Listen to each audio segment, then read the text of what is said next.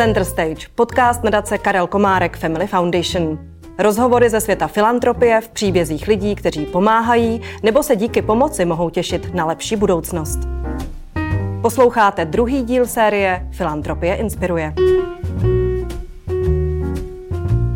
V lidušce ji nechtěli přijmout pro její krátké prsty a nedostatek rytmu. Dnes zpívající klavíristka, skladatelka, producentka a několikanásobná držitelka andělů, která studovala Master of Music v jazzové kompozici a aranžování na univerzitě v Massachusetts, se sama stala hudebním pedagogem a se svým mužem také připravila osnovy pro první české vysokoškolské studium jazzové hudby v Česku. Beata Hlavenková, moje dnešní hostka v Center Stage. Dobrý den. Dobrý den. A u rozhovoru vítám i Kláru Skalkovou, absolventku základní umělecké školy Fryderika Chopina v Mariánských Lázních, která dnes studuje na Pražské konzervatoři hru na klavír. Dobrý den. Dobrý den. A právě Mariánsko-Lázeňská umělecká škola se zapojila do projektu Piana do škol, který svým benefičním koncertem podporuje Beata Hlavenková. I o tom bude dnešní díl podcastu Center Stage Filantropie inspiruje. Vítá vás u něj Žaneta Slámová. Jsme rádi, že posloucháte. Beato, vy jste v jednom z rozhovorů ve spojitosti s hudebním nadáním a talentem řekla, že se, cituji, nedá hned odhadnout, co v člověku je, zvlášť v dětském věku. A jak už v úvodu zaznělo, vy sama to vlastním příkladem potvrzujete.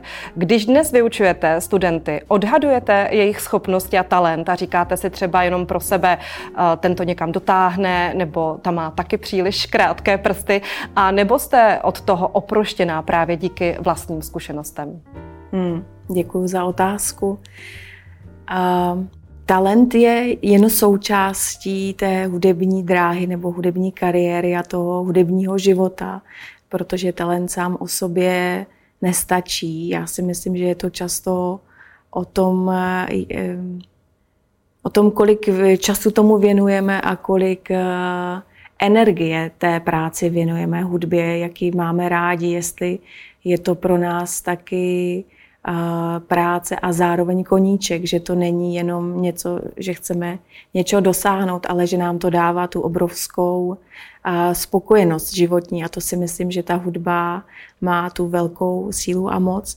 Takže já se především ve své pedagogické práci věnuju autorské tvorbě.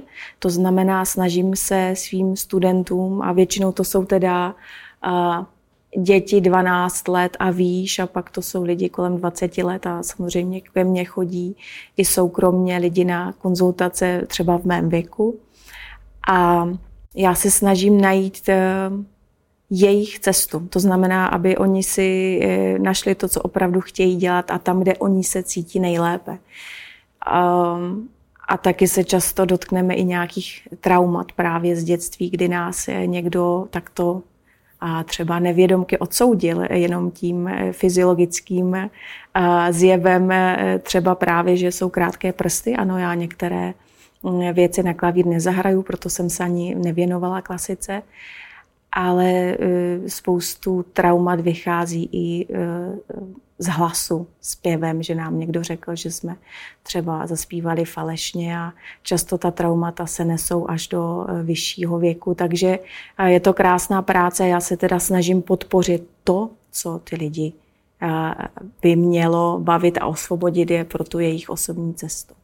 Takže je to i trochu taková psychologie, dalo by se říct, při té hudbě, výuce? Já si myslím, že je, protože hudba je léčivá. Já jsem o tom přesvědčena. Dokonce teďka jsem začala studovat i muzikoterapii jako soukromým sezením, abych ještě pochopila to, co je za tou hudbou, to, co je ten tón a co ten tón samotný může v nás vyvolat. Že to není jenom často výkon, ale je to opravdu nějaký jako jiný vesmír, který nám může pomáhat. Když se vrátím ještě k tomu, jak jste zmínila, že ty traumatické zážitky můžou mít vliv, tak právě pak asi může mít vliv i ta výuka na těch základních uměleckých školách. Jakou jim přisuzujete důležitost, pokud tam ty děti začnou? Jak dokáží nastartovat nebo naopak třeba ukončit toho talentovaného žáka nebo žákyni? No, tak to je, já bych řekla, i téměř citlivé téma, protože já jsem třeba a priori proti známkování všeobecně i ve školství. Mně nepřijde, že toto je ta správná motivace. Motivace je něco umět a mít z toho radost a umět to na té nejvyšší úrovni samozřejmě. Takže třeba s tím mám problém a dokonce jsem byla pozvaná i do jedné hudební školy, abych se bavila s učiteli o způsobech, jakým by mohli předávat tu hudbu, že by se nemuselo třeba známkovat, ale mohl by se udělat závěrečný koncert, kde si ty děti zahrajou, aniž by pak čekali, co dostanou za známku. Že ta motivace bude jinde, než s tou známkou. Já si myslím, že to je všeobecně tak, že ta motivace jako může být jinde. A samozřejmě my žijeme ve světě, kde symbolem přijetí je známka nebo peníze a to je úplně v pořádku, ale nemyslím si, že bychom to měli stavět na to první místo. A taky často říkám, že v hudebkách nevychováváme ve 100% profesionální muzikanty, ale posluchače.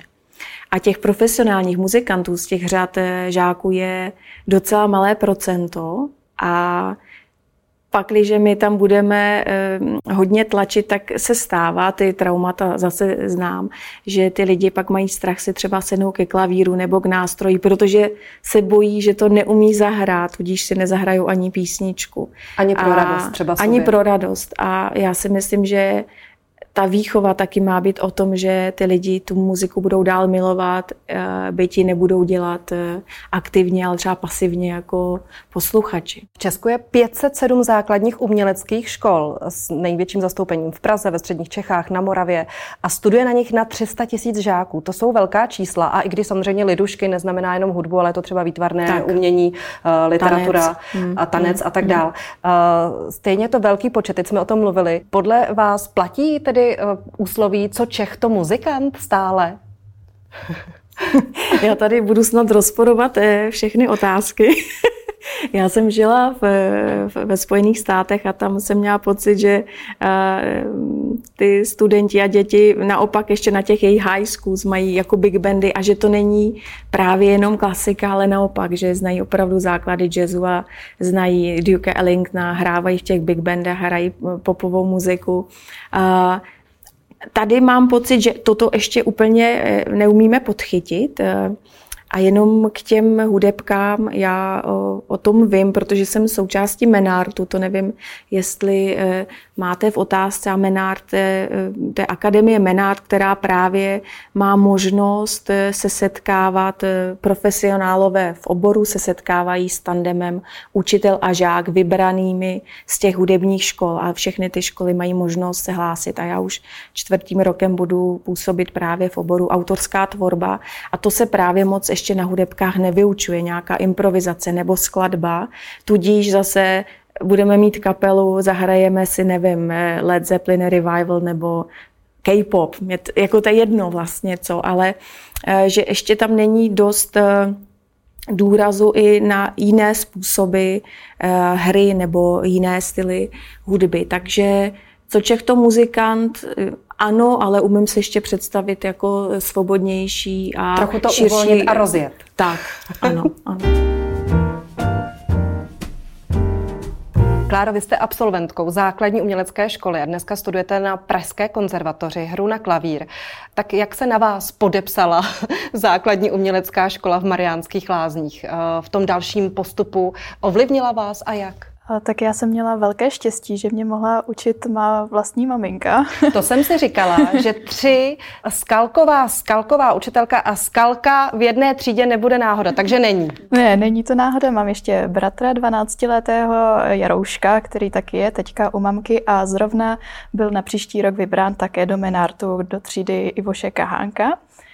A zpátky k otázce, tak jsem měla teda velké štěstí, že jsem mohla studovat u mamky a myslím si, že to bylo důležité hlavně v tom, že jsem do 13, do 14 let opravdu hrála jenom pro radost. Rozvíjela jsem ten svůj cit pro hudbu a inspirovala jsem se jak hudebními zážitky. Mohla jsem chodit na koncerty, mohla jsem hrát na koncertech, který organizovala základní umělecká škola v Mariánkách, mohla jsem hrát v divadle, zahrála jsem si díky ní i s orchestrem 2krát, takže mě to velice podporovalo jak s tím hudebním cítěním, tak pak mi to dalo i základy do té koncertní kariéry. Kláro, ne každý by řekl, že je to skvělé, že ho učí maminka vlastní, tak to je asi velké ocenění i pro vaši maminku, protože možná to naopak může někdy pochroumat. Občas to bylo těžké, to je pravda, ale vidím to jako velký štěstí. A teď přeskočím k vám, Beato. Vy máte 2 syny.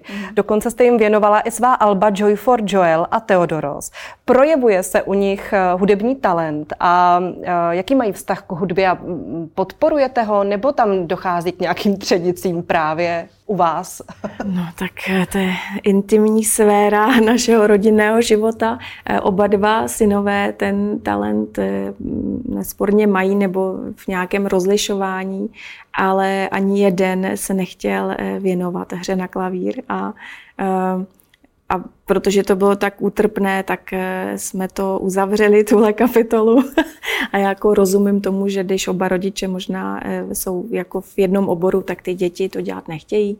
A nakonec je to tak, že vidím ty umělecké sklony v jiných oblastech u nich a máme takové představení, které hráváme pro struny dětem tady, kde ti synové i ten hoch 16letý zpívá hmyzáka jednoho, takže takto jsme je aspoň zapojili do toho hudebního života, ale přestali jsme tlačit, protože ty třenice byly mnohem silnější, než jak o nich mluví Klárka. A vy byste osobně chtěla, Beato, aby se synové živili hudbou? Jak je to těžké se vlastně profesionálně živit hudbou? Já bych chtěla, aby se mý synové živili tím, co je fakt bude bavit a taky si uměli tím vydělat na živobytí, to je jasný. A jak je to těžké, tak někdy to jednoduché není, ale zároveň pořád vím, že mám to privilegium dělat práci, která mě nesmírně baví a naplňuje a k každé životní cestě patří nějaký nezdar nebo krize, protože jenom skrze krize se dostaneme někam dál a na lepší místo, takže já to beru, že to je součást i tady ty propady, ale opravdu miluju svoji práci. Dnešními hostkami podcastu jsou Beata Hlavenková, klavíristka, zpěvačka a také hudební skladatelka, která mimo jiné spolupracovala s Lenkou Dusilovou nebo Davidem Kollerem, a také Klára Skalková, absolventka základní umělecké školy Fryderika Chopina v Mariánských Lázních, zapojené do projektu Piana do škol, která dnes úspěšně studuje na Pražské konzervatoři. Posloucháte Center Stage se Žanetou Slámovou.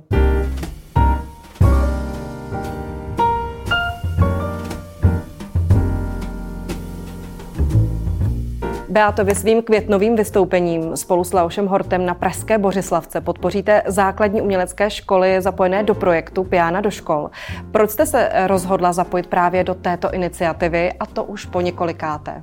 Mně se líbí na této iniciativě i na těch koncertech, že se tam setkáváme napříč věkem a tím statusem, to znamená, že jsme tam my, co se tím živíme, a taky tam jsou děti nebo úžasné klavíristky a klavíristi, kteří ještě studují, a že to poskytuje tu platformu toho setkávání a to mě baví právě třeba i v Akademii Menard a já sama jsem ty možnosti taky zažívala během studií, kdy jsem se takto mohla někde prezentovat a byli tam ty lidi, ke kterým já jsem třeba vzlížela. Mně to přijde nesmírně inspirující a bylo to i pro mě a je to i pro mě zase vidět děti nebo studenty, které to baví. Takže ráda podporuji tyto aktivity. A jaký je váš obecně vztah k dobročinnosti nebo filantropii?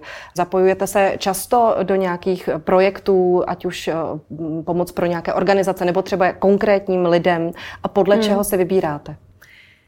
Já mám dokonce takový účet. Já jsem si rozdělala svůj účet a mám tam účet Charita a tam posílám nějaký obnos peněz, třeba měsíčně, a pak, když mi tam vybudou peníze, tak to dělám pak tak, když mě osloví nějaký příběh, sdílený příběh, že někdo potřebuje peníze, tak jednou za čas, když mohu, tak pomůžu a takže určitě je mi to blízké a taky vím, že to je vlastně nějaký kruh, že ta pomoc když se dává, tak se vrací a věřím tomu.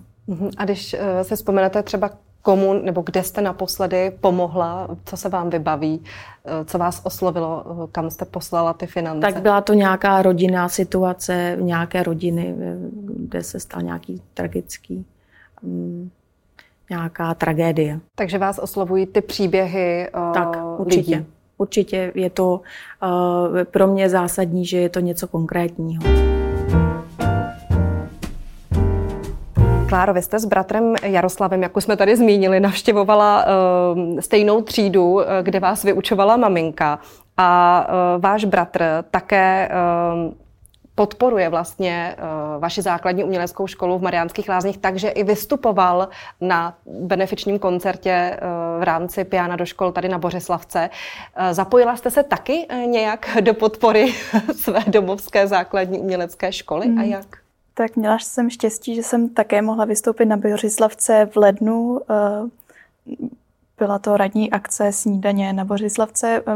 Zde jsem se poznala i s Beatou, tak jsem moc ráda tento projekt na začátku takhle podpořila a na začátku března tak byl velký gala koncert přímo v Mariánských Lázních v divadle Splněný sen, kde jsem vystoupila jako absolvent základní umělecké školy. Vystoupil tam zde i můj bratr a i moje sestra, která tam zpívala s hudební kapelou.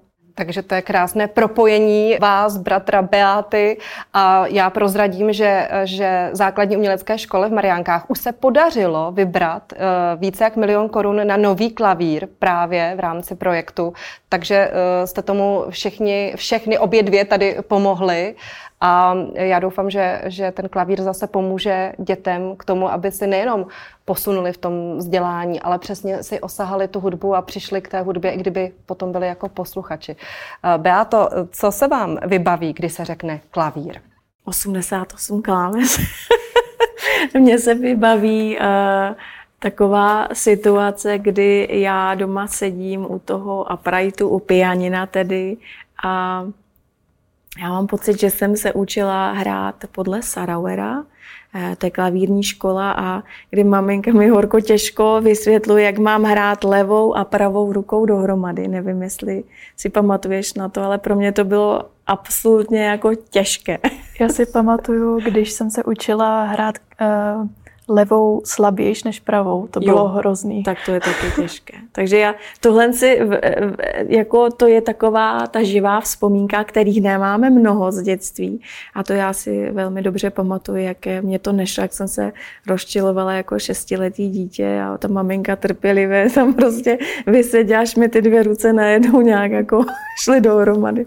A tady ta dynamika, piano a forte, to je další věc. No. To byl nástroj, který jsme měli doma, na který hrála máma i táta. Já, když jsem nebyla přijatá na tu hudebku hned, tak já jsem měla úžasné učitele v hudebce, na konzervatoři, všude. Já mám velmi dobré zkušenosti, takže ten klavír je často pro mě i místo, kde já si sednu, odpočinu. A často to není jenom klavír, ale třeba klávesy. Když pracuji na hudbě, tak pořád je to pro mě komunikační prostředek.